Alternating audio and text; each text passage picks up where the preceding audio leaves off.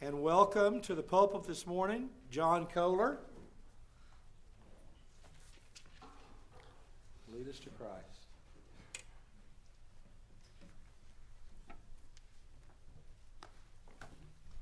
Mark chapter 1, verses 12 through 20. The Spirit immediately drove him out into the wilderness, and he was in the wilderness 40 days being tempted by Satan. And he was with the wild animals, and the angels were ministering to him. Now, after John was arrested, Jesus came into Galilee, proclaiming the gospel of God and saying, "The time is fulfilled, and the kingdom of God is at hand. Repent and believe in the gospel."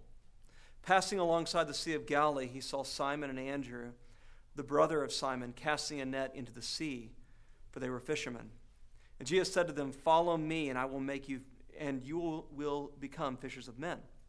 And immediately they left their nets and followed him. And going on a little farther, he saw James the son of Zebedee and John his brother, who were in their boat mending the nets. And immediately he called them, and they left their father Zebedee in the boat with the hired servants and followed him. Let us pray. Our triune God, we thank you this day, Lord, that you devised the plan from all eternity, that your Son is appointed mediator as prophet, priest, and king of our salvation. And Lord, that your Spirit administers this gift and this life to us now. So Lord, we pray over your word today. Pray that we might be drawn to you, that you might touch our hearts, that your word might lead us into the repentance of our sin, and Lord, into a steadfast faithfulness. And we pray this in your name, Jesus. Amen. You may be seated.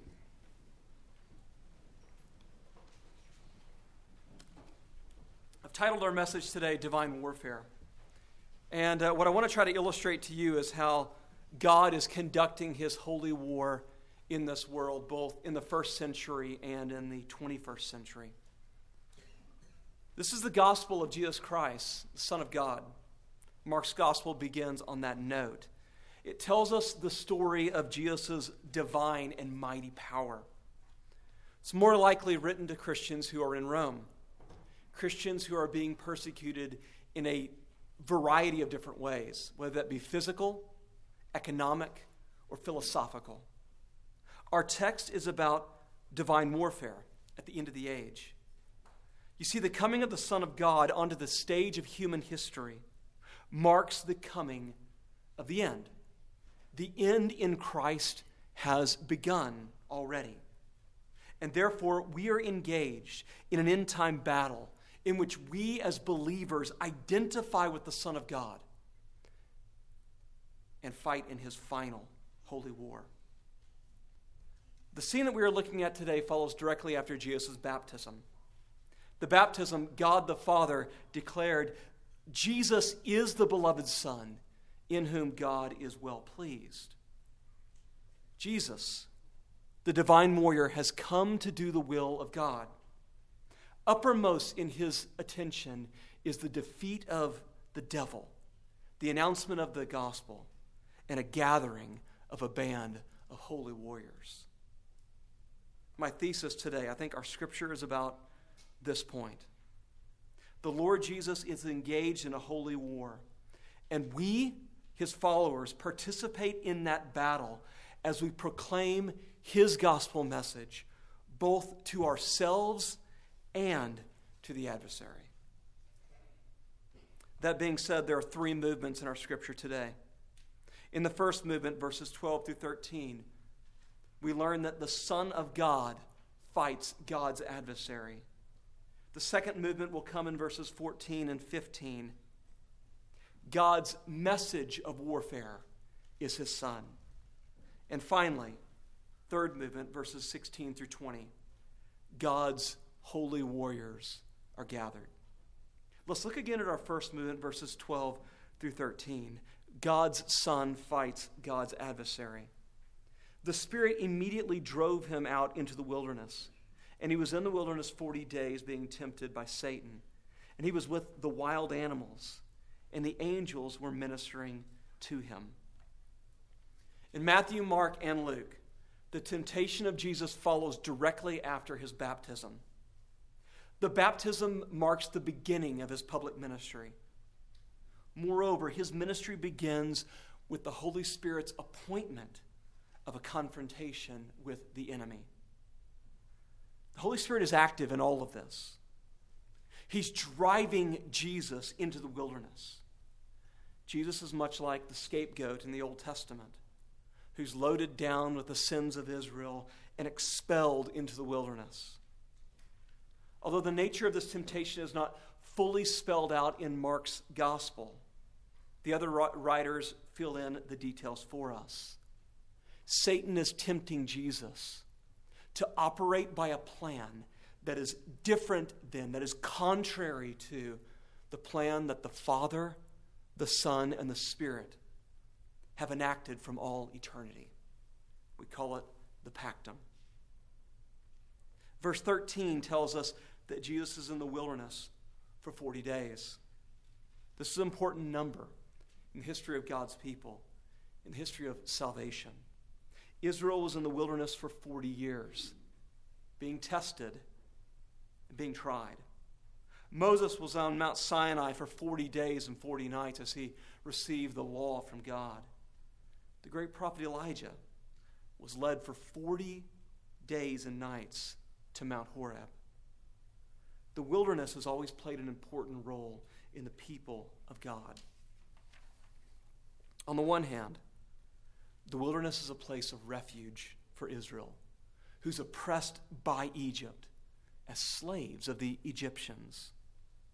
On the other hand, the wilderness is a proving ground for the people of God and for the prophets of God. I would call the wilderness prophetic boot camp for the purpose of preparing for holy war. The wilderness can be an affirming place. It can be a very dangerous place at the same time. Notice one different element in verse 13. Mark's gospel records this. No other gospel writer does. That Jesus was with the wild beast. Why would Mark tell us about the wild beast of the wilderness? I think there's a point. It has to do with the fact that this gospel is written to those who are in Rome. And in Rome, the early Christians would literally face wild beasts. Rome was a terrible place for Christians in the first century. We know that Nero had his hands bloody with persecution. We know that Nero would order Christians into the Colosseum, that he would parade them around with skins of animals, and they would be attacked by predators, beasts, dogs that loved to devour helpless prey. The Roman Christians were among the wild animals, and what they need to know is Jesus was among them as well. They are not alone. Mark also tells us that angels attended Jesus in the wilderness. In other words, God does not abandon the Son in the wilderness. And he doesn't abandon Jesus' followers either. I would argue that the time between Christ's first coming and his second coming is a wilderness experience for the people of God. We have salvation already inaugurated. The end has begun, but we're not there yet. And what that means is that we're in this kind of in-between time period in which the people of God will be treated in a similar fashion as their Savior. When Christ was here on this earth, what was his experience like? Was it easy? Did he avoid suffering? Absolutely not. He faced it head on. And I would tell you that this is your experience as well. You will suffer now as we live in this in-between time. The wilderness, I said already, can be an affirming time and a dangerous time. It can be a dangerous time because in the wilderness, you will face setbacks. You will face setbacks caused by your own sin. You will face setbacks caused by the sin of others as well. There's two things that you need to know in the wilderness. First, you are not alone. Satan loves, I believe, to use the Lone Ranger mentality on Christians. Tried it on Elijah. You're all alone. And I believe the same tactic is used every day on you. You are not alone. God's Spirit is here, administering your salvation. Secondly, what you need to know is that God forges character in the wilderness. If you look at the history of God's people in the wilderness, you will notice, especially in the Old Testament, that in the wilderness experience, some proved unfaithful. A remnant, however, believed. And a remnant was saved. In the same way, God forges our character in the wilderness that is this world. You and I need prophetic boot camp. We need it. If you feel like you're there now, don't complain. Don't grumble like the Israelites did. Instead, look to the author and perfecter of your faith, the Lord Jesus Christ. Jesus is a representative of true Israel in his person. The other thing that we need to know about the wilderness is that when Israel in the Old Testament failed, when they grumbled, when they complained, when they failed the test of God, the true Israel, the Lord Jesus Christ, did not fail. He overwhelmingly conquered. We have not spent a lot of time on Luke's gospel. I'm in Mark, but I have to say this. Luke's gospel connects the wilderness experience to Adam. In the garden, Adam fought a battle with the serpent. And he failed. And the paradise turned into a wilderness. Now in the wilderness, the true second Adam, the Lord Jesus Christ, he fights a battle as well, but where the first Adam failed, our Lord is overwhelmingly conquered. Often in military contexts, a king will give a proclamation of war, and he will also outline terms of peace. The basic message of Christianity is the good news. It is the gospel. Hear this. It is good news. It is words of peace for those who are being saved. It is a declaration of war for those who are perishing. The message of our great God and King is the person of the Son, the Lord Jesus Christ. Let's look at verses 14 and 15. God's message is his Son. Now, after John was arrested, Jesus came into Galilee, proclaiming the gospel of God and saying, "The time is fulfilled, the kingdom of God is at hand. Repent and believe in the gospel." When John the Baptist was arrested, Jesus goes into his public ministry. The forerunner John, his job is over, and now the story shifts decisively to the Son of God and his preaching in power. John was radically focused on Jesus. Jesus is here. John's job is over. It's interesting to me that Mark's gospel links the beginning of Jesus' ministry with an arrest of John the Baptist. Again, I don't think it's too much of a stretch to say you must think about the audience to whom this gospel was first written. These are believers who are actively being arrested, who are actively dying for their faith. And they're seeing now John the Baptist. He shared their fate. To those in Rome who are seeing their friends arrested and thrown in jail, they need to know that seeing and savoring Christ will get you beat up. The location of Jesus' ministry is Galilee. Jesus will do more events in Galilee than any other region in his ministry. The content of Jesus' ministry is a proclamation. the gospel of God, the good news of God. Mark's gospel begins with a similar phrase, the beginning of the gospel of Jesus Christ, Son of God. The good news is from God, and it is about his Son. It's a message about Jesus, and it's also the person of Christ that is the gospel. Jesus' life, death, resurrection, and ascension unto glory, all of these compose the good news. It's good news because Jesus has come in order to save sinners from their sin. The power and the result of sin are not broken by a mere man. We need a heavenly mediator who is prophet, who is priest, and who is king in order to break the power of sin and the curse of death. I believe that the problem of much of evangelicalism and kind of cultural Christianity is that it often fails to see the great need of the Lord Jesus Christ. And instead, it wants to shape the gospel as a different reality. It redefines the gospel as human betterment. This is liberalism. Or better reality, or social issues, or all of those types of things.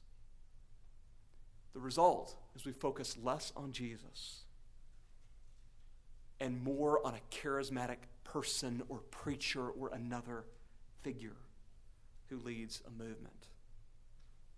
The gospel is about Christ alone. We can never lose sight of that fact. Otherwise, we will trade Jesus for any number of good things that are not the gospel. Jesus' movement is an end-time movement as well. We see this in verse 15. The time is fulfilled. The kingdom of God is at hand.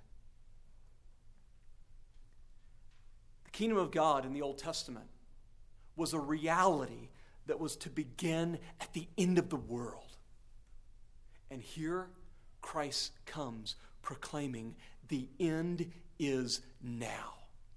It's inaugurated in the Son, the Lord Jesus Christ.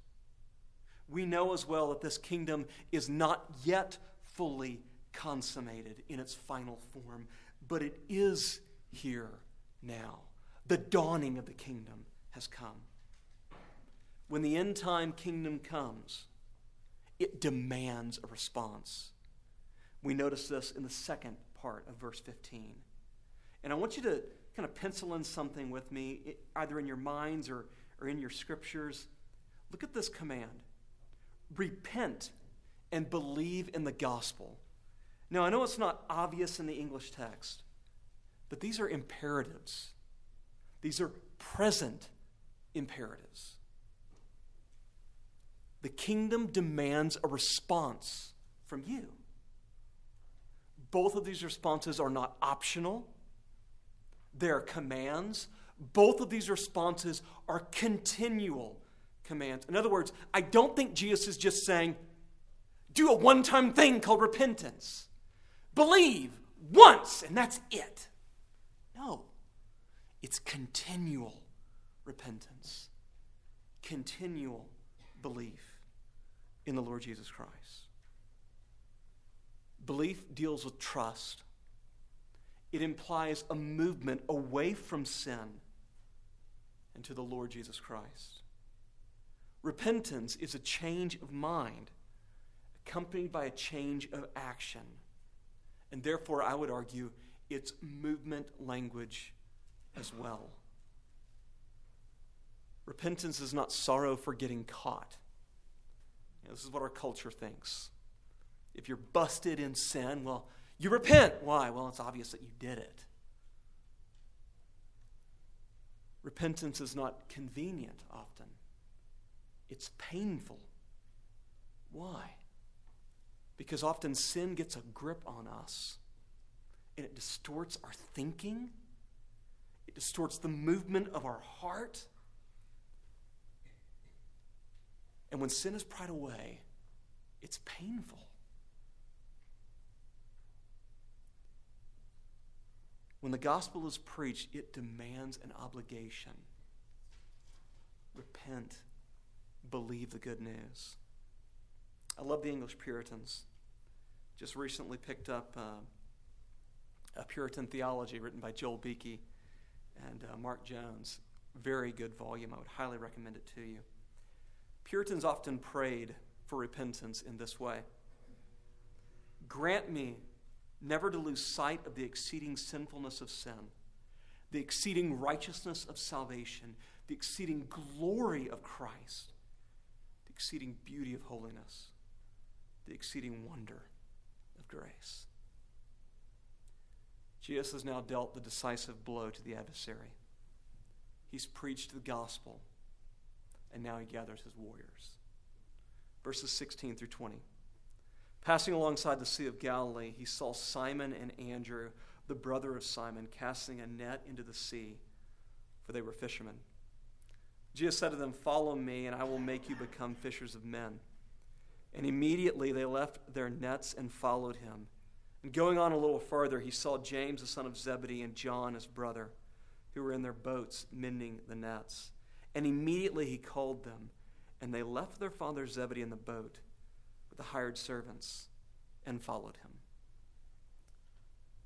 R.T. France writes, "The kingdom of God comes not with fanfare, but through the gradual gathering of a group of socially insignificant people in an unnoticed corner, the province of Galilee." Typically, disciples would choose or follow after a particular rabbi. Often in the first century world, being a disciple was a personal choice. You find a figure that you like, attach yourself to that figure. Welcome to discipleship. Jesus is unlike first century rabbis. He calls his disciples by name. We can think of other places in Scripture, John 15, where Jesus says, "I chose you. You didn't choose me." That is true here as well. As Jesus calls his disciples by name, I believe he's gathering his divine army, and he's preparing them for warfare. Same reality happened to us. We weren't in the Sea of Galilee fishing, but you are here because Christ called you into saving faith. You didn't go out looking for Jesus. You didn't go out looking for God. God tracked you down. I met recently with a friend from the college. We were having lunch, and he said, "I've got to be honest with you, John. I'm a seeker." And I said, "I've got to be honest with you. I don't think there's such thing as a seeker. There's only one who seeks. There's a triune God." Jesus is calling his followers into battle with him. Now, I want you to think about this for a moment in relationship to your life. If I'm right, if this is true, then what it means is that your struggles with sin are not merely personal skirmishes against the enemy, but rather you are fighting together with the saints as we follow our Lord Jesus Christ in battle. If you are part of the Lord's army, then you cannot and should not focus your attention on civilian affairs. Verses 16 through 18, Jesus calls Simon and Andrew. Simon and Andrew were in the midst of civilian affairs when Jesus calls them. They are fishermen on the Sea of Galilee. Now, I wish that Simon and Andrew were fly fishermen. They are not, regrettably.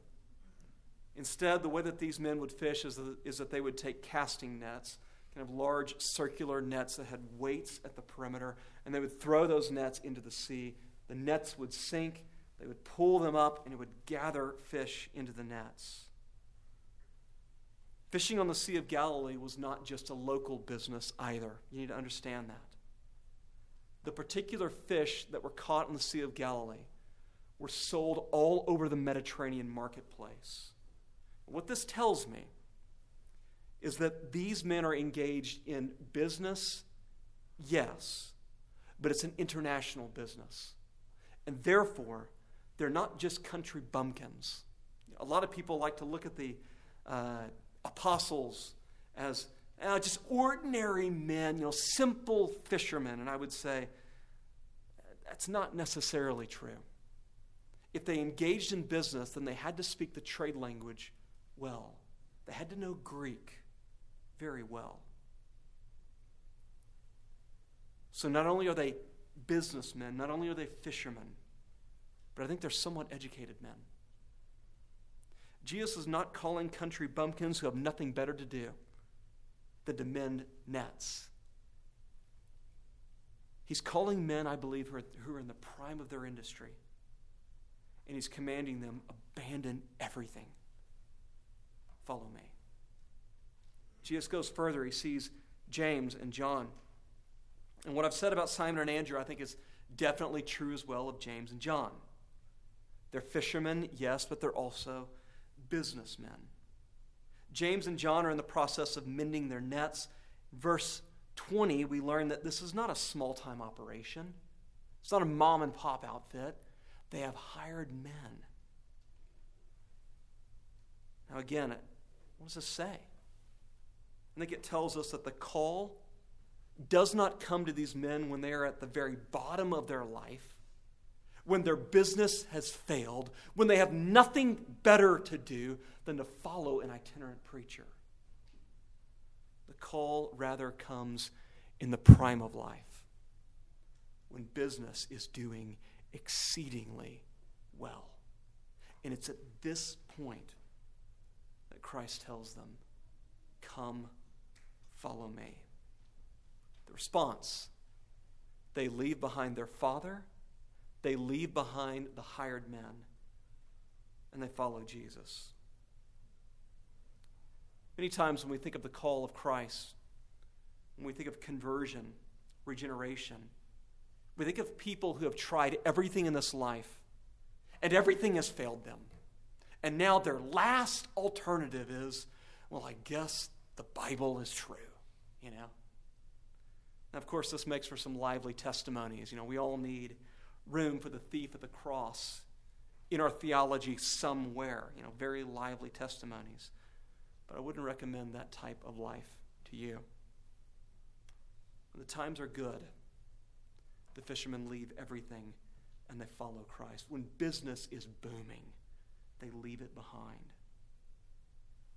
See, friends, I believe that Jesus is still in the midst of calling and gathering warriors into his end-time army to fight against the devil and his minions. The Lord calls you, and I believe if you're a believer, he's called you into the battle. You cannot wait until everything else fails and then join his army. We are involved in holy war. This is serious business. Let me repeat the point one more time, my thesis, and I will pray. The Lord Jesus Christ is engaged in a holy war, and we, his followers, participate in that battle as we proclaim the gospel message both to ourselves and to the adversary. Let us pray. Lord Jesus, we thank you that you have come to this world in order to save sinners. For Lord, we are all sinners. We all need your grace and your mercy. Lord, I pray that you would enlist this church, your church, into the fight. Lord, that we would take the gospel to this city. And I pray these things in the name of the Father, and of the Son, and of the Spirit. Amen.